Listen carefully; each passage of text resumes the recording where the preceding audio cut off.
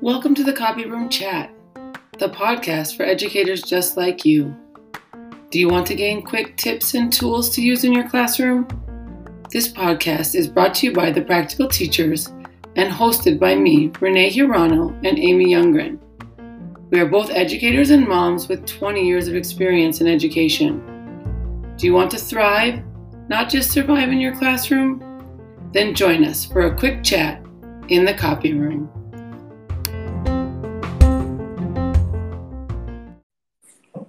Hey teachers, welcome back to the Copy Room.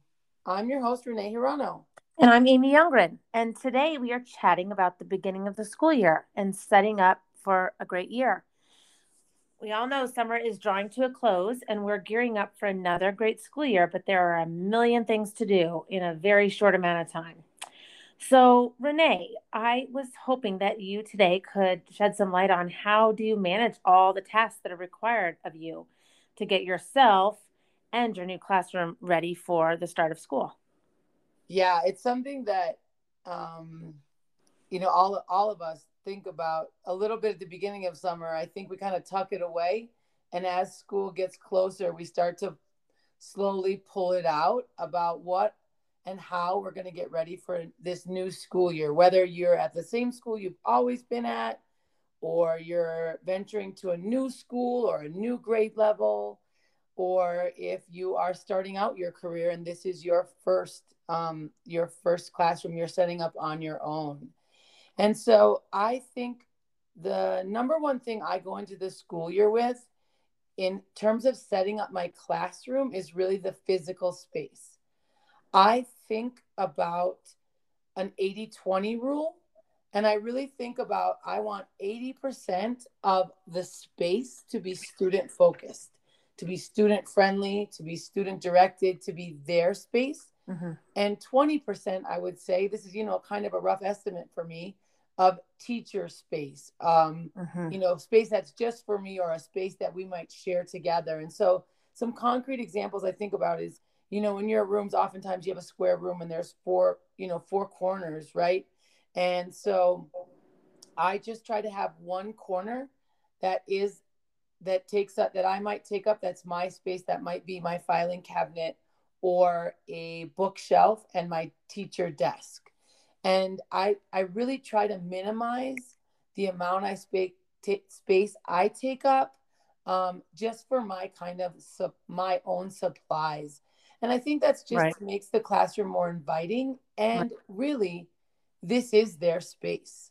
This really is, I want this to be their classroom, our classroom. And I want it to be focused with, many different areas of that 80%, whether it be a library, whether it be student stations, whether it be our small group area, right? That's a common area for the both of us, but I want it to be super functional for both of us.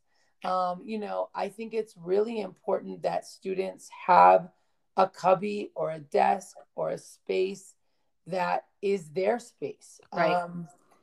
And then I want all the supplies, all of the materials, all of the books, all of the computers, the technology. I want all of that to be in a space and a place that is accessible for kids, that's comfortable, right? I want that student space to be ready to use. And I just want it to be open for them. And they are going to help me kind of figure it out. I mean, I bet everybody here, you included, Amy, can think about how you set up your classroom and you think, oh, that's the way we want it. And then, changes. Yeah. 3 days in, you're like, oh, that didn't work. But I think I try to give it my best guess. I do try to limit how much furniture I have. I want all my pieces to be functional. Right. But I think sometimes there can be too many things. I mean, my current classroom, like I have some round tables and some square tables. And I just realized today I just need to take some tables out and have some open space that has either like flexible seating or open space for kids to lay down and work or whatever. Right. So I just think the 80-20 rule is a really good model to keep in your head as you're setting up your classroom, because it's going to be successful for everybody because you have your own space, but they have their space. Well, right. And I really like what you said about the teacher space, your space, the 20%. Because I think what I heard is it's really important, I think, to think through in these first few days how to make that space. It's very important that it's efficient and functional and you can get things done quickly and you can find things quickly, but that we're doing that in a way that takes up as little space as possible. So you've got to have your personal teacher procedures and methods for how you organize and get things done, but keeping it, I like that, in, one of the four corners, not, not more than that. So Yes, that's exactly. helpful. Yeah. Exactly. I also liked what you said about it, being inviting and welcoming and looking like it's a student classroom. It's not a teacher workroom.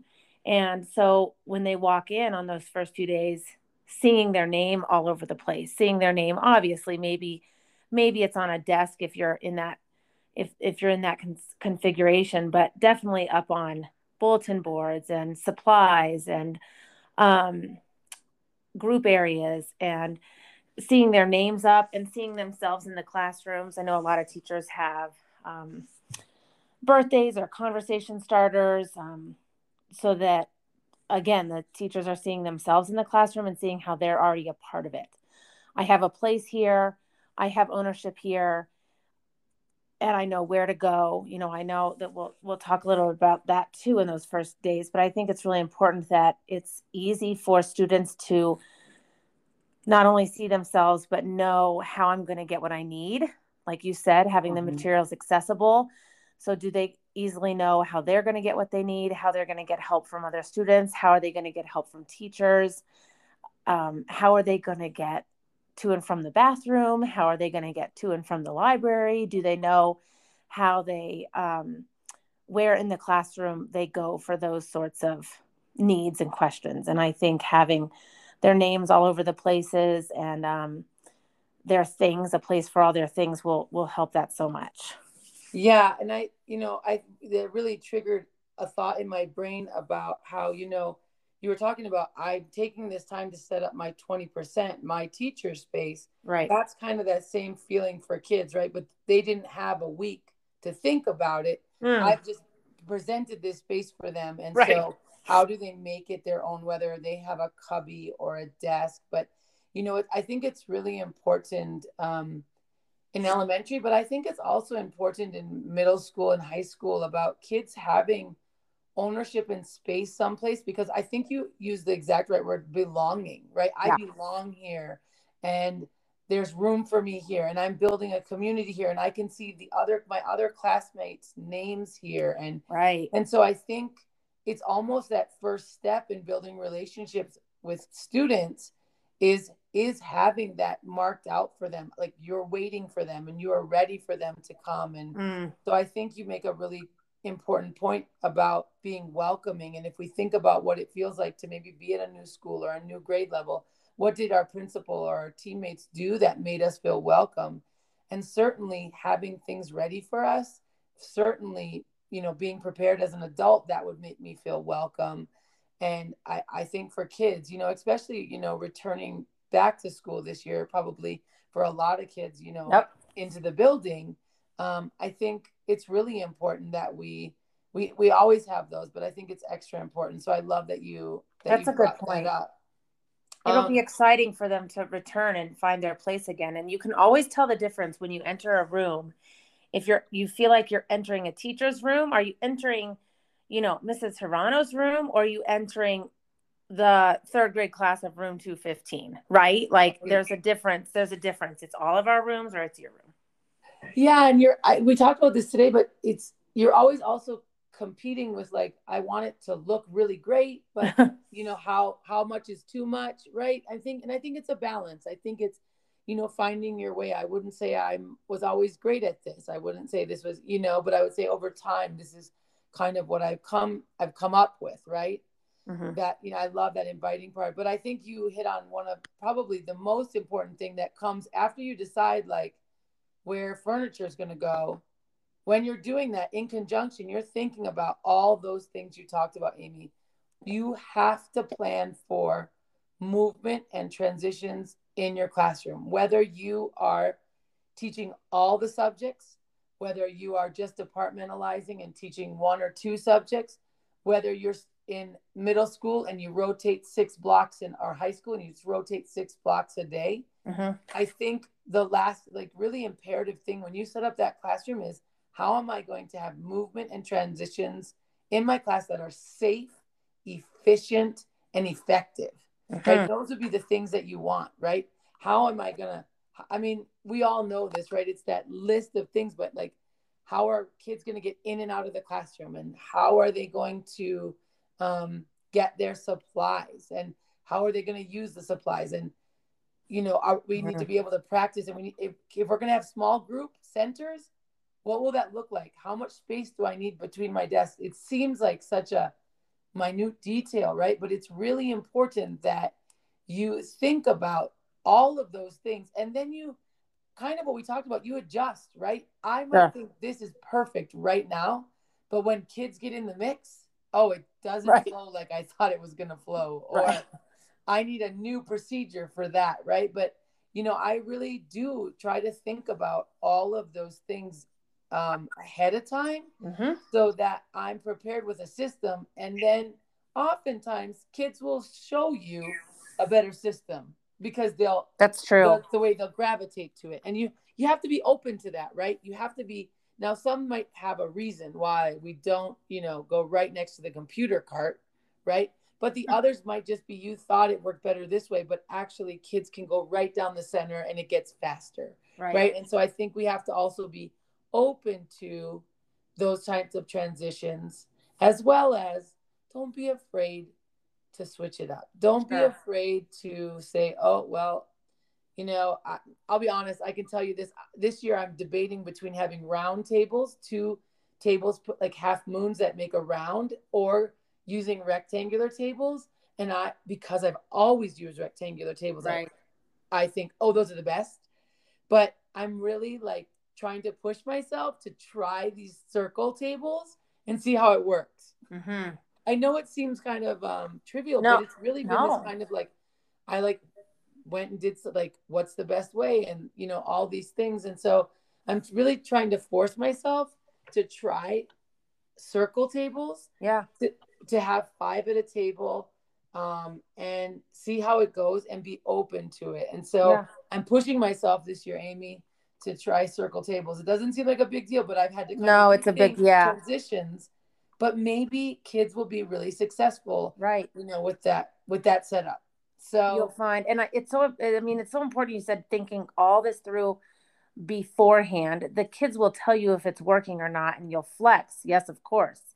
But when we're so pressured for time, to have all that figured out beforehand, so your transitions take seconds instead of minutes.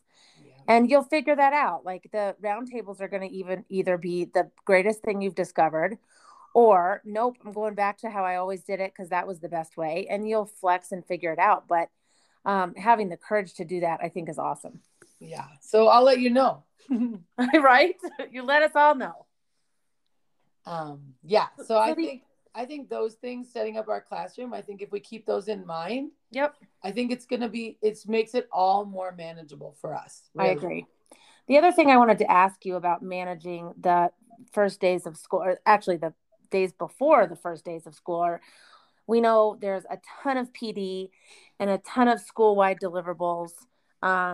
Just a lot being asked on your time. You've got your personal list of stuff that you need to get done for your classroom. And then you have all the requirements coming at you for your time and deliverables that you need to have in the next couple weeks. How do you manage all of that? Wow. It's, I think we all can relate to that, right? We have our own, like, I think you said it right. We have our kind of our own personal list that we're thinking about. But then in those PDs, we're given really good nuggets of information. And I think that's how I really go into PDs, is I'm thinking about, I know someone put time and effort into this. And so what can I come away with that's going to best help me? And I think at the beginning of the year, I think those are the things you need to look for, which are like what you might hear as non-negotiables, must do, tights, deliverables, right? Mm-hmm. Schools might say any of those words.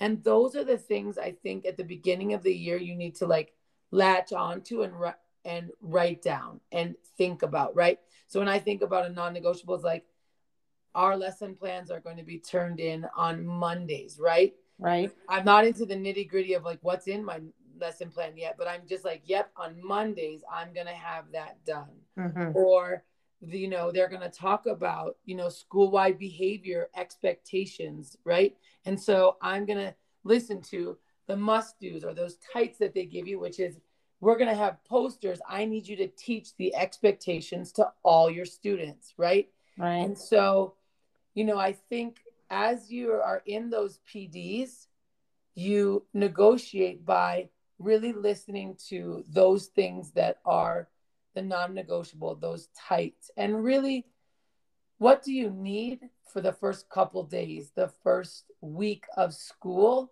That's what you focus on. That doesn't mean that we forget about or leave out, those other things that they've talked about, which are important, like, Sure. But you can only do so their much. Yeah. you know, or you might find that actually today in a training, I like this. The teacher, the leader said, we're going to bookmark this page because I know you're going to need it later. And I Mm-hmm. thought, that's like almost like a good system for your own self, right? Like even if you're taking notes, right? Like if you put a little bookmark by it, or It you is. just bookmark it in on the computer. It was like, our referral system, or to put students through MTSS, right? And Sure. so I kind of liked that analogy that she gave, that like, I know you're going to need this later. Today it might be overwhelming, but I want to give you all this information. And so have a system for, filing away, bookmarking what you're going to need, because when you need it, it will be there because Yeah. you don't need it today. And A so I think, system of remembering that so you know how to go back. Yeah. yeah. And I think, it's all important information. I think admin teams, and they spend a lot of times trying to really think about, what we need and what their school needs. And I think I really try to honor that. But I also do think, keep a running list of the things you need to get done. Mm-hmm. Keep a running list, and, try to utilize and maximize the time that you are at school so that you're not at school for a million hours, Yeah. And I know that's hard at the beginning of the year. It is extra. There is extra time maybe needed, but I think also, just, keeping that list and thinking, okay, what do I need to maybe get through the first couple days, and then kind of spread yourself out, because we all know the first couple days don't look like the rest of the year, True. but they're so important that that's the time and energy you should be putting into them, which is, making sure you have set yourself up for, teaching and helping your kids learn how to be in school, right? True. And so I think that's, like I said, the bookmark was kind of my big takeaway. I think it's Yeah. important that you, and you are thinking about all these things. I mean, we've all been in a meeting where we're thinking about a million things, right? Right. But I think pulling out those non-negotiables, those nuggets, and especially I think about how your school's building community, because we all want to build a great community in our classroom, but it really starts with being part of that bigger community. That's true. And, honoring the work that makes you all a community, right? Because you don't want to be a great classroom community without being part of the larger school community as a whole, right? And I think a lot can, goes from being a good school community, bleeds right into you're a good classroom community. Right. So, this Yeah. is an area every year I'm working on, but I think that's what I always listen for, is like, what are my must do's? What does my principal need from me? What does my coach need from me? Yeah. And I write those things down because I want to do a great job. Right. And that's helpful. You can only do so much. So we have to get very good at triaging that. We do. So what I'm hearing today as for our practical tip and our takeaway from our chat today is, as you're thinking about your classroom and setting up for the students to arrive, I hear you saying it's so important to build the big picture together. So you've thought it through ahead of time, but you haven't filled it all up. You haven't checked all the boxes. You haven't made all the decisions. You've left some room in there for the kids to fill up the space, for the kids to find themselves, feel their sense of belonging, and stay flexible and open to making some changes as you see the need. True? True. I think you could say that for both parts, right? The big picture is, how do I get this year started? Right. What am I thinking for this year? How do I make this, start the canvas out, right? How do I think that? And then I'm going to fill it in. I'm going to create this wonderful year, but I'm just going to put this, I like this whole idea of the big picture, right? But I'm going to make the outlines. I'm going to put the borders on my bulletin boards, but I'm going to wait for the student work to go up there. I'm going to wait for that social contract that we make together. We're going to build the room together, but Love I have that big idea together. So yeah. Love that. Outlines first, think through the outlines, but allow space for them to fill it in. I love that. Excellent. I agree. So let's build the big picture together, everybody. Thanks again for joining us, and we'll chat again soon. Thanks again for joining us here at Cobby Room Chat. If you haven't subscribed yet, go ahead and click the button so you don't miss any of the chat. And remember, head over to www.thepracticalteachers.com for more resources and to sign up for our monthly newsletter.